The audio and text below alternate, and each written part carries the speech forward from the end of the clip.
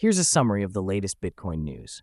1. Riot Blockchain has acquired a significant number of miners as preparation for the Bitcoin halving in 2024, signaling a bullish outlook for the network's future.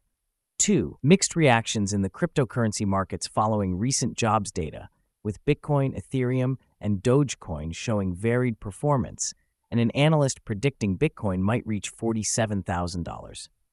3. Bitcoin's price has seen a notable increase above $42,000, and current trends suggest a probable surge towards the $45,000 level. 4.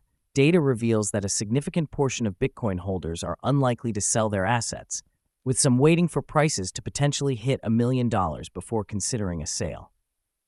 As the SEC contemplates the approval of a spot Bitcoin ETF, market analysts discuss possible outcomes and its effect on Bitcoin's price reaching a new all-time high. 6. The community is actively debating over the impact of Ordinals and BRC20 tokens due to the rising Bitcoin fees. 7. Tether's investment strategy in Bitcoin has yielded over $1 billion in unrealized gains, reflecting a strategic win for the stablecoin issuer. 8.